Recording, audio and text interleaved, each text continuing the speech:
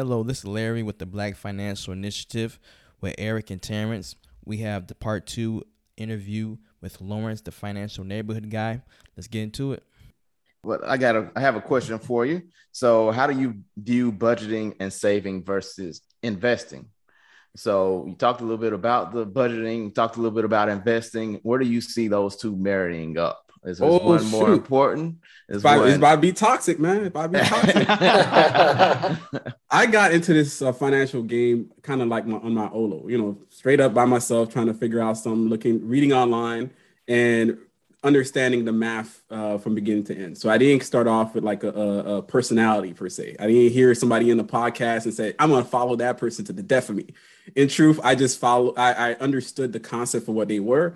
And things like the debt, when you hear debt snowball, I'm like, nah, you're probably better off with the avalanche method. But nobody wants to know about that because they just hear it from one person that they thought is successful. They're not doing the deep dive that they need to, because financial knowledge is kinetic. You have to be able to understand what you read, and you have to add more action to it, more energy to it. And it's better than just kind of like following somebody to the death of you. So for me, when somebody says, hey, budget and save, this is not what the game is in 2021. The game is all about investing. Everybody is investing their way to wealth. Making 0.01% in your bank savings account is something like your grandmother did, because back in their day, they didn't have access to investing like we do today. They really don't. If you had to think about it, like back then, you had to leave work, go to the bank, sit at the bank, wait in the whole line. The guy shows up or the woman shows up. They tell you what they're going to invest in, and you just believe them for what they did. Yeah. If the money went down and the money went up, you have no idea, except you got to take some time off again from your 9 to 5. You got to go to the bank and have this conversation all over again. In this day and age, all of that is on your cell phone. You can invest in whatever you want to invest in today. And 9 times out of 10, and I did the S&P review yesterday for a blog post. It's up, almost 30% this year. Yeah. The market, the indices are up 30%. 9 times out of 10, you could a blind monkey could just toss some stuff out and get like 40% in a year. Like it's getting savage out here. And it's just the fact that people, especially people in our community, because we didn't know how to invest. The next step, like first step was the budgeting, getting enough money, moving past survival, save a little bit more so you could have in case of emergencies. We mastered that. Now we have to move forward into the investment phase where your money can actually grow for you dramatically. Because at the end of the day, if you invest, even $500 a month all the way up to your retirement, you could have $1 million. That's just it. That's there's no other way to say it, man. Like you literally could have $1 million, just like straight up, invest in the market, $500 a month, move on with your life, and you will be successful. You will be wealthy. Yeah, you can just throw in your IRA or Roth IRA. Yeah, that's $500 a month, end up $6,000 a year, and that's easy to put in a Roth IRA for tax free, or just a traditional IRA that's going to actually reduce your taxable income as well. So there's these combinations you could do that's going to actually get you right. I think a lot of people hear about the Roth too, and they kind of, they get really hyped on it. They get geeked up. But in truth, for a lot of people, it's basically like this. When your taxes are very high, like a lawyer, stuff like that, and you stop working, then it's going to be based off your previous income or the amount of income that you're taking from your retirement savings. But if you're like a teacher and your income was like $40K for the last 20 years, being a traditional is not going to hurt you, or being a Roth is not going to help you, because it's just not going to give you any taxable benefits because you're always at the same rate. The people that are shifting up very high might want to go into a Roth, and that makes sense for them because they're paying at every incremental step. But ultimately, anybody else, if you're a cashier at Walmart, if you're just making 30, 40, 50K a year, it's not going to do you any good to be part of a Roth, unless you're doing some real good day trading and saving a whole bunch of taxes along the way. That gets confusing for a lot of people. That's why I don't get into it. But, it is what it is. I agree with you said, man, about investing. We did an episode earlier this year and the question was, what's the best way for the Black community to increase their net worth? And my answer was to invest. I don't have the stats in front of me, but there was a lot of statistics that Black people just don't invest as much as white people. So I definitely agree with you on the investing part right there. One of those things that they have in taxes, especially at the lower levels of income, is the retirement savers credit. So as you kind of like save or invest, the government actually gives you a credit on your taxes themselves to actually do so. So like I said, the tax code is very beneficial to you if you're doing a couple of things: getting married, getting a home, investing in yourself, and getting a better insurance. All of this stuff is actually playing within itself for you. So if people are kind of waiting until they invest, until they got the right amount of money years later, they're missing out on all the little things in between that they get phased out from. So if you're like making over 60, that entire retirement savings is out the window. But when we were making 20, 40, 50, it was still in play. Okay, so we were gonna talk about this later, but you brought up the debt snowball. Now, me and my wife and I, we paid off $111,000 of debt in 15 months using the snowball from Dave Ramsey. You seem not to be a big fan of Dave Ramsey. So I say they're not a big fan. Hey, the guy is from the South. I don't know the guy. Like he sounds like a good old boy, you know, that I ran into in the Marine Corps. I know exactly. I know his type. I'm not saying that he's a bad dude. I just know exactly where he's from, and I know the type of information he's giving. And that's why I try to challenge people to think about knowledge in a continual sense. Life changes, and you have to change with it. Dave Ramsey, the advice that he tells other people right now is advice that works for people in like their 40s and their 50s. Pretty much, if you're 50 and you have a whole bunch of debt, Dave Ramsey is probably the best way for you to go, because you want to reduce as much debt as possible. If you're 20, listening to Dave Ramsey, who's like, 60 plus, it's probably not the best strategy for you if you don't understand the goal. Because, for example, like me and my wife this year, we're paying off $100,000 worth of debt in like 12 or 13 months. And at the same time, we're investing $80,000 worth of, for, you know, in our contribution. And our contributions, when I did the numbers recently, actually grew already $74,000. So the game is like, you have to play the game on both ends. It's not to say that debt freedom is not a great strategy if you understand it completely for yourself. It's also that you're missing out on all the benefits that investments could do for you. So instead of just picking one or the other, I do both. Yeah. So I decrease my debt, but I also increase my investments, and both are balancing out to increase my net worth. Yeah, and we didn't do it exactly to a T, because we still invested in our retirement accounts while we were doing the debt snowball, but we didn't invest aggressively like in other investments. We pretty much just invest in our retirement accounts while we're decreasing our debt. Yeah, and that's exactly the way you're supposed to do it. I think the only thing I'd add to that is that I believe when you're doing the debt snowball versus the debt avalanche, is two different methods of mathematically doing it. The debt snowball is more emotional. And that's what his claim to fame is that he says that money and personal finance is very emotional for a lot of people. So they rather stick with small wins over time. Yeah. But the avalanche method has been proven mathematically to have always been more efficient, and also saves you more time and more on your actual interest. So it's, in the end of the day, it's kind of like some people just needs the little wins in between to kind of keep them going. Whereas if you don't necessarily need the wins in between, you could just stick it out with the avalanche, and it's always going to actually beat out the debt snowball method. On top of that, for me, I try to do something called a debt flurry. I guess eventually I found out that's what they call it, like a McFlurry or something, like a debt flurry. like you start off with an avalanche, but if something's getting really low, like another credit card is at $500, I'll pay that off. So that's going to give me the little benefit, like that boost that I kind of feel emotionally, and I'll continue down the avalanche method. So you're not this is why I mean, like, you have to take information for what it is, understand what works for you and what's going to be more beneficial for you, and it's going to give you the best opportunities and advantages as well. What is the avalanche? Do you mind explaining that? The avalanche method is basically stacking your credit or your debt, whatever that is, either even be personal loans, basically off the one with the highest interest. You're knocking down the one with the highest interest, no matter how much the balance is. I think the opposite might be true for the debt snowball, where you kind of like, you're knocking down based off the lowest balance. So can you kind of roll it to the next? But the other one is literally the highest interest, because that's what's actually stabbing you for the most.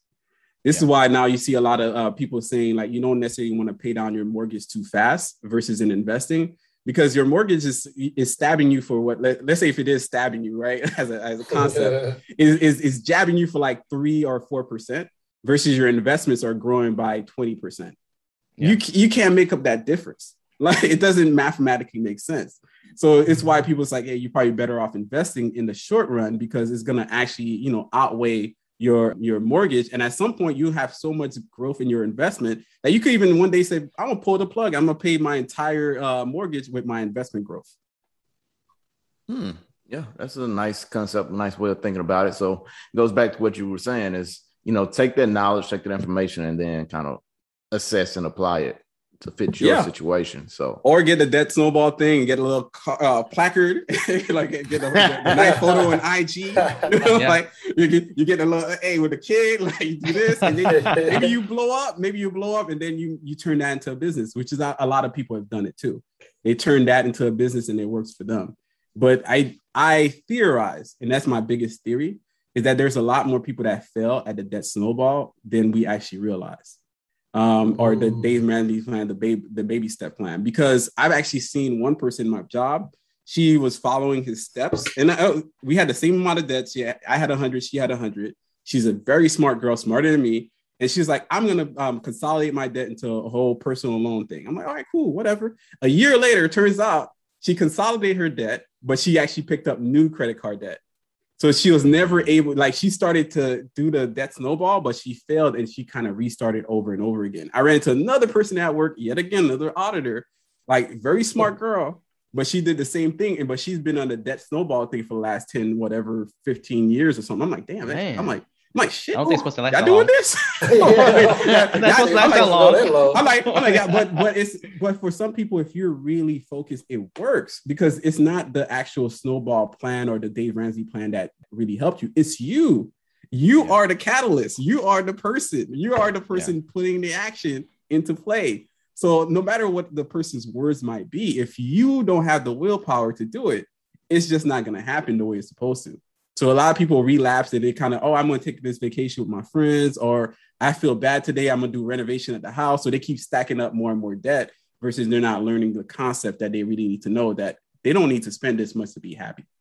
Man, you put us on game right now, doing a little coaching. So that brings me to the next question. As far as you volunteer as a financial coach for the Prince George County Community College Center. Did I say that right? Is that correct? Oh, yeah. Yes. You know what? I'm gonna say I used to. I'm kind of feel bad. That's because like right before the whole pandemic, that's what I was doing. So once the pandemic hit, things kind of changed up. So I haven't been back in there as much as I want to. But I do a lot more of my coaching just through my IG posts or even the blog posts that I kind of dish out pretty much on a weekly basis. So the idea is that you get into these, like what we used to do over there is that my door was open. They actually gave me an office, which was weird. So every other Friday I have a day off for my job. So I just go into that office, I just chill and post out the entire day, and people would come in as students trying to figure out their own finances or even just trying to understand how they could position themselves better in the future. So it was just an opportunity to have that conversation, explain to them what what debt is, what DTI is, debt to income ratio, how to own a home, how to invest, what are investments, because there's just a lot of scams and scammers out there. So I think a lot of people have that inner, moment in them. They're like, I need to ask more questions, but I can't ask that person because I feel some way about it. So they just want to have a conversation. And you end up finding out that the Black community needs more like money therapy than actual financial movements. It's just like really talking through a lot of the pains and the struggles that we personally face on ourselves, or even stuff that we watch other people, while they're, stunting on the gram. Even the little thing that your friends are stunting on the gram might be playing into your own psyche about how you want to spend money or how you want to save money or how you want to live. So all of this stuff is not necessarily good for the Black community, who spends way too much time on social media to begin with, which is actually proven by all these reports. Yeah, it's just not good. And we need to have better conversation with our youth and even the adults. Everybody in the Black community just need to have better conversations and better being more centered inside themselves. Because you don't have to go to brunch to have a great time. You could literally be at home. Everybody could come over. You could have better drinks. You could get even more drunk. You could share recipes. You could do all that stuff, and you could just exclude this extra step. And damn, my co-host is gonna say, "Damn, Lawrence always talks about brunch." Shoot, she got me.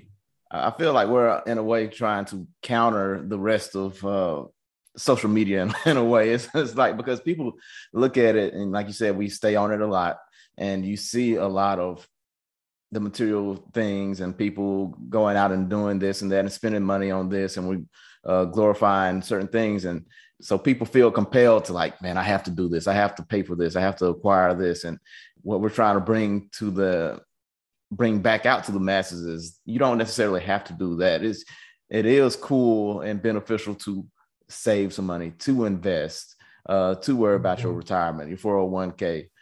So I think we're in a way trying to glorify and show the other side of things.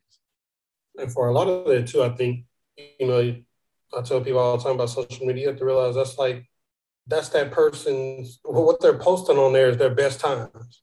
Yeah. They're not going to tell you when they were most likely in debt, or they're not going to tell you they got a bad deal on this. They're posting, the car. They're not telling you it was 15% interest on the car. They're not telling you anything like that. They're posting. They're not taking it. They broke right now, man. Right. They broke right now. Exactly. They're posting the best moments, of their life. The highlights basically is what they're doing. Everybody looks good on highlights. Yeah, with the filters too, with all the filters. Right. Like, get the filters, get the outfit on, get the Spanx, get the Spanx on that sucker, pull it together, suck in the chest. Get the lineup, guys. Get the lineup. Let's do it. Always looking fresh. Yeah, my wife showed me a clip yesterday where it was, petite white woman, pretty fit. She was doing some type of like fitness model or whatever, doing a little photo shoot or whatever. And you see, like, she was fit, but she didn't have no backside. So they yeah, I saw the same one, man. The algorithm sent me the same one. Like, algorithm. Put in those like prosthetic ass cheeks, man. I was like, hey, that's what people are doing. Angles, got to get them angles. Angles. Got to flex for the gram. Got to do it. And it's actually very sad, man. It's sad because recently in 2019, me and my wife before she was actually my wife, we were just dating at the time, and that was by the end of the year I actually proposed. But we went to 12 countries in 14 days. People was like, yo, how did we pull that off? Some person who I was out there is like, are you on sabbatical? I'm like, what the hell is a sabbatical? It turns out people take breaks to just do stuff. I can't afford a sabbatical. I can't do this. But I was trying to show people that, if that was always my passion, to travel around the world and try to do it. Like, I was going to do it by myself. And then my girlfriend, my wife at the time, however that works out. My wife, she was saying, first she's like, I'm coming for like one trip, one of the countries. Then she was like, I'm gonna come for 2 or 3. Then she's like, I'll be there for all of it. Like, damn it. Here I thought I was just gonna be riding out, by myself, chilling, enjoying my life. But she was like, she was gonna hop in on that. And it was just an amazing adventure. And it wasn't as much as people, if some people spend, I don't know why, but they spend on a lot of different things, but ended up costing us together $7,500 or something like that. But a lot of it was some points. For all of it, I'm talking like from the rooms. It's not like we're just skimping in the corner somewhere, like, hey, in somebody's crazy ass house. That's not how it worked out. We were literally going from country to country, enjoying ourselves, taking a lot of the culture behind it, a lot of the tours, a lot of the touch of the food, the history, all of that. Yeah. And it wasn't as much as we thought. And a lot of it too, because we weren't spending as much on things that we didn't love anymore. For me, I stopped going to happy hour because I wasn't successful at happy hour.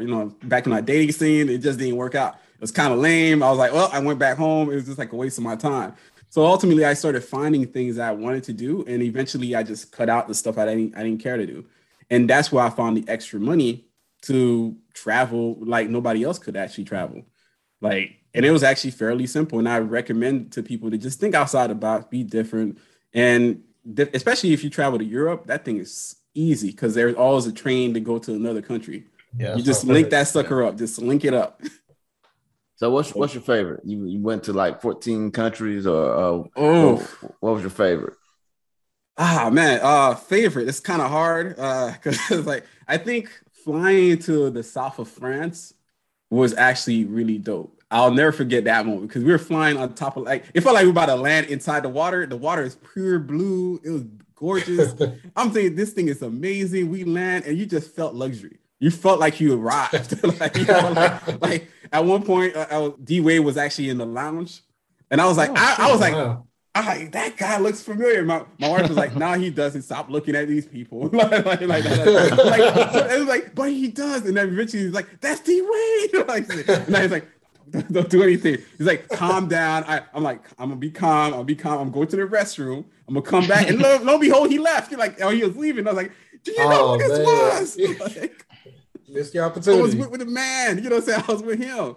But one of my favorite countries though is Portugal. Lisbon is just amazing. It's just amazing feeling, easy to go through. And it's just like one of those stopovers that people definitely need to stop over and kind of like engage in it.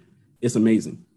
When you're in Europe, the guys like to make fun of me. When you're in Europe, did you try any beef tartare? Beef tartare? What the hell are you doing out there? I'm with them. Like, what the hell are you trying to beef tartare? What country are you in getting just random beef tartare?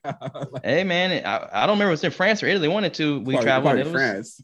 Yeah, it might have been France. Yeah, it was France. But yeah, it was, I mean, I try it, man. It's good. Well, yeah, I had like escargot or something like that, but for the most part, I didn't get the beef tartare. I'm not gonna go there. Like, I ain't gonna take something I don't understand where it comes from, what it is. So I'm gonna need this thing to be real food.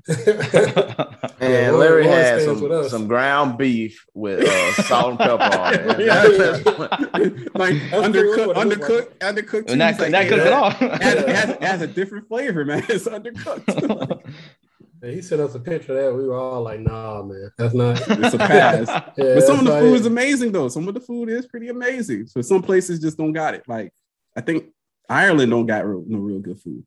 So I'm sorry for anybody listening to this from Ireland. So Irish person right now, I'm mad. I got the drinks. I don't have the food. I just had meat and potatoes, man. I'm about to say Ireland seems like one of them places you just gonna have for dinner. It's potatoes, russet potatoes, and a nice and a beer. Yeah, a nice beer and russet potatoes. Like, Jameson like liquor, you know. It's like, hey, I get down with Jameson.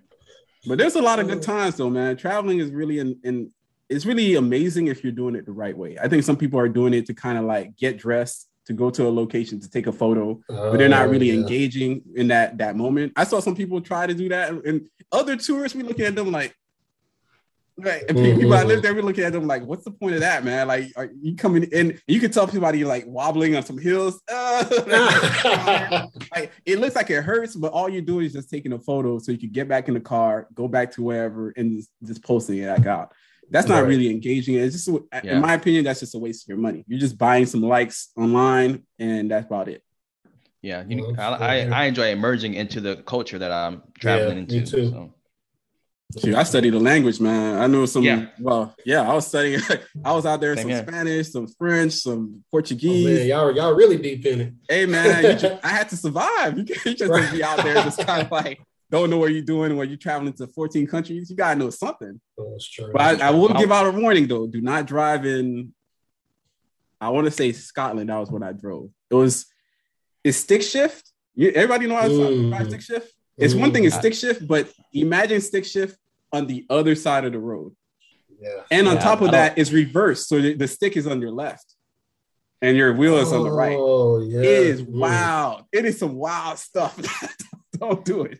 I try to learn the language, but I never try to drive. I just do public transportation, whatever they have. So yeah, I tried to learn the language when my wife and our honeymoon was in Spain and Madrid. So I learned enough to, help get by a little bit. So, but I don't know a darn thing now, but at least it helped out on the trip. But man, so many people there just in Europe speak so many different languages. That's true. And then you have Americans. It's beautiful, man. Guy in Madrid was mad at. Well, I was trying to get something, and at that point of the trip, I was completely blurred. Like when you know too many languages, you got like, I don't know what's going on. The guy know how to speak 10 languages.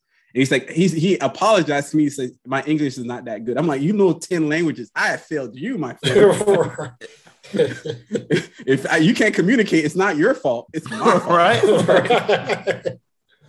So I had a question about, like, out of all the things you did when I went on the website, I saw the NetMax finance plans, and I appreciate you for breaking those down. Like, I think you had one for like like a single parent, one for like a single person, one for a couple. With those different plans, was that from in developing those, was that from your experience, or was that from like the research you did to create those and just figured it would work? Research that I've done from the very beginning. So people was trying to figure out what did I do. So I ended up doing I just call it the Net Max financial plan. So it's kind of the way that I've approached wealth building, paying down debt, and really growing. Trying to do it in theory, trying to become a millionaire in less than 15 years. That was the game plan, and I had to work my way back. Kind of how I probably learned to problem solve. So ultimately, I ended up creating the other ones like for a single parent, because I know a lot of single parent in my network, and they were like, "Hey, can you do something for us?" And I actually reached out to them trying to figure out more like how do they live, how they can kind of like interpret money or things like that, and they helped me create or tailor a plan that would be beneficial for a single parent. Or a person that's taking care of like their elderly parents or whatever it is. If you have a dependent, that's the plan for you. Then you have like the one for older people. I created that with, the help of older people as well, trying to figure out what works for them. One for a college person. So ultimately, all these plans, and one for a family, like a person that actually has like, I think he has 5 kids. So I worked with him, to actually develop that plan, because everything is going to be different. And that's why you can't just take one person advice, face value, because not everybody's financial situation will look the same. So especially if you're in a family mode, it's a different level of like, emergency funds you want to have on the side for things to kind of happen. And it's just a different way you want to structure how you involve your family into creating generational wealth versus in kind of like, trying to be like saving as much as possible where you really can't. So you have to kind of like play the game differently. And that's what those plans are. They're available for free. Like anybody could print them out, walk through them. And I swear to you, it's worked. For other people that actually tried it. In the first year, you're gonna be like, it ain't nothing. Third year, you're gonna start looking back like, my net worth is actually growing more than the average person in America. And then you're like, oh, by 4th year, you're like, damn. Like one of my homegirls, she followed it, and she ended up getting a home in 4 years. Her net worth went to, I believe, it's 250,000 now, from negative. I think she started negative 50, and now she's on 250,000 after 4 years. And she's also has her own YouTube now. And she's also one of my co-hosts for the Financial Grill. And the conversation we have now are a lot more fruitful because she understands finances more than anything else. And that's what those plans are. They're not like, hey, copy this and your life will be better. No, copy and engage in this. And I swear to you, by knowing more about finances, your life will actually change for the better. It doesn't matter if you're a thousandaire, a millionaire, a billionaire. It doesn't matter. It's just like you need to embrace information and just change your life. So it sounds like financial literacy is really important. Yeah, it is. It's critically important for the Black community in this day and age, especially as we stand now where Black people are pretty much at the almost like the bottom. There's a time that the Hispanic community's net worth was a little bit under the Black community, but they're shifting up because they're owning more actual assets. Whereas Black people are still standing still and waiting for something to happen. In truth, we can't wait anymore. Especially with this last pandemic that just happened. I'm pretty sure by the time research come around to giving you the data, Black people lost a significant amount of wealth, the same amount that they lost back in the 2008 housing recession. It's always these moments that we need to actually pivot more into what we need to do, but we haven't been doing that as a community or as a culture. We just, in theory, I think that's our problem. Our culture needs to change and evolve. Yeah. I listened to one of your last podcasts recently. And it's a very good podcast. That was one of the things you were saying. You were saying that we can't wait for handouts or anything. We have to start investing and doing things for ourselves now. Yeah, I think one of those stuff you see on social media a lot is, I guess, a conversation about reparation. And I would say in the end of the day, it's not a matter of like yes or no. Reparation is always a yes for Black people, period, around the world. We've owed something. But at the end of the day, you can't wait for it to come. You still have to enact and become a better version of you.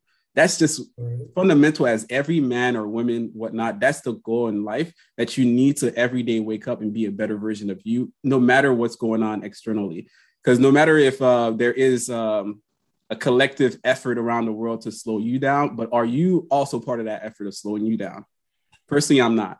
I want to step myself up. I want to change myself, because even if I give all 4 of us, if all 4 of us got $100,000 today, by tomorrow, one of us will be richer than the other.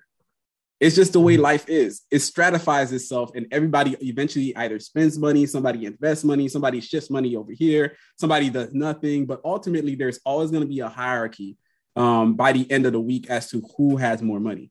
So at the end of the day, you still have to learn the principles of financial literacy in order for you to shift the way you move around and manage your own money. No, it got real deep. You got real deep. That's what we've been hitting on in some of our podcasts, some of our episodes, man. That's exactly it. It's just like the mind shift is what we need. Just like the culture said, the culture just has to change. Yeah, a lot of if you took everyone now, basically what you were saying, and started everybody out with zero. You know, a lot of people that are millionaires today, not everyone, but a lot of them would still end up increasing and probably become millionaires again, while the same people that have nothing probably would still end up broke. It's not going to be that way for everyone, but you do have some people based off of their mindset and how they are now and how they manage their money. That's how they would continue to do it. It seems like it almost comes down to more so like principles. It's like whether I make $1,000 or $10,000 or $100,000, like I have principles set in my mind that I follow, like no matter what it is. I think that's why, like he said, it'll, give us all the same. You're going to go into a bracket eventually. Like, people are going to make their decisions. It's more so principles, how you think about it. Yeah, I found that happiness themselves is something that we have to grapple with, especially when it comes to finances in the Black community. If you're unhappy, like we got like a Nissan Versa out here, 1999 or maybe it's 1990. No, it's probably 2009 Nissan Versa. Even when we become millionaires, unless this thing explodes, it's still gonna be part of this family. I've driven all types of cars. I've driven a tank before. Like it doesn't really matter to me what the brand new car is because it's all sits there in the parking lot. That's all it does. It's just a thing. And I think once we get away from having these material things as a definition of who we are, the better off we would be. So it's not about the house. You're like, yeah, you want to have a big home, but who's cleaning that house? Like, how you cleaning this house? It's a lot of house for you to clean. You know what I'm saying? So get a house that matters to you. Get a house that actually makes sense for you. So having a 5-bedroom home just to have it, just to say that you did, it's not really happiness. You're just chasing making other people feel bad. That's really what it'll end up being. It's like you have a better car only to make you feel good, but to also say ha to the other person who looks just like you that they don't have the same as you. I'm like, what's the point? There's no win there for the community. My pastor used to say, it's spending money you don't have to impress people you don't like. Yeah, all to kind of turn it around in a vicious cycle, especially in our community. It's pointless. 100% agree. All right. Well, we're going to ask the question that everybody wants to know here. In your opinion, what do Black Americans need to do to increase our wealth? We need to pivot fast. And it's not like yesterday. We got to do it as soon as possible because every day, every year that we wait, the more and more the gap increases. And that gap is exponential. No matter if you get $100,000, $200,000 in the future, like even my net worth grows around like $200,000 a year. I'm looking at everybody like, hell, I don't know if people can actually catch up to that. You have to start as soon as possible. You have to hope as soon as possible to get yourself right. And part of it too, one, you have to commune with yourself, which sounds kind of like religious or something. You got to like really turn inward to figure out what your goals are, what your aspirations are. What do you want to leave in this world? And then you have to turn to your next, your spouse, if you have a spouse or a girlfriend or wife, whatever it is, have that conversation with them. What are their goals? Try and marry that up together. And then you have to have a family goal. When Black people have that, your own personal goals, your family goals, you'll be set for life. But if we don't have a lot of goals, we just kind of roll with things. We just hope things happen. It's not going to really help us out in the long run. So it doesn't matter if you're making $50,000 to $100,000, which I've seen people making 150 and still broke as hell. Because if you don't have a good goal, it just doesn't matter anymore. Oh man, right on. I mean, I agree, especially with what you're saying as far as setting the goals and having kind of some expectations for yourself and setting a plan. If we don't have those, you're just kind of wandering aimlessly and you don't keep track of what's coming in, what's going out. You don't have a kind of a starting point or an end point. So definitely have to plan and for yourself and for your family. Yeah, a man with a plan is different from a man with no plan. I think that's why we're seeing a lot of this. I don't know if you guys are on Clubhouse, but that thing is violence in there. Pure violence. I've never been on it, man. I've heard about it. But it is pure violence and toxicity. And it's almost like a research project. We're just watching what's in the community, what's the community is talking about. And it's just like gender wars completely, because a lot of Black men are priced out of, where they want to be. Either they're making less, they're either unemployed, underemployed, or structurally unemployed, meaning that they're unable to actually get jobs because they have none of the skills. And once you kind of build a man from 0 to 30 with no skill set, it's kind of hard for him to redo the 30 years, at least in that one interval, right? So for a lot, so some of the advice I give, I'll structure it for the Black community, but I think it has more to do with Black men. Being not in the place that we want to be, because we don't have the goals, the long-term, the legacy, the ideal, the version of who we want to be in the future. If we don't lock that in, we're not going anywhere. Yeah, we just had a homeboy kind of just talking about this being men, how he just bought his first house and he felt, made him feel like a man, stuff like that makes you feel, like a man. Yeah, about ownership, being able to take care of himself and someone else or some people else. So, we're just all trying to strive to get to that point where we can be accountable. Yeah, I bought my home. Woo! When I bought my home, I was like, it felt good. I was doing my own thing as I kind of improved myself financially. One of my buddies, he's like, hey, can I borrow some money so I could buy my home? And obviously I know him. I became his best man at his wedding. So I let him borrow his money as well. And he paid me back all of it. It was like $15,000 because I had the extra. I took it actually from my 401k because I was saving so much, investing so much. And I didn't have a problem with it. Even if he kind of took it, I gave him something that I knew I could actually lose and be happy with, because that was also interest that I've gained. And ultimately, he used it. He bought his first home. He also has like a rental property and 2 other rentals as well on top of that from that initial support. So part of how we fix ourselves heals our relationship with other people and literally builds communities. So if we're not doing these things that we're supposed to do, how could he reach out to me for money if I didn't do what I was supposed to do? Right. That's amazing. That's what we need to do in the community. Yeah. And now he's like, he got multiple rentals or something like that. So he's trying to go after that version of financial freedom, the cash flow version.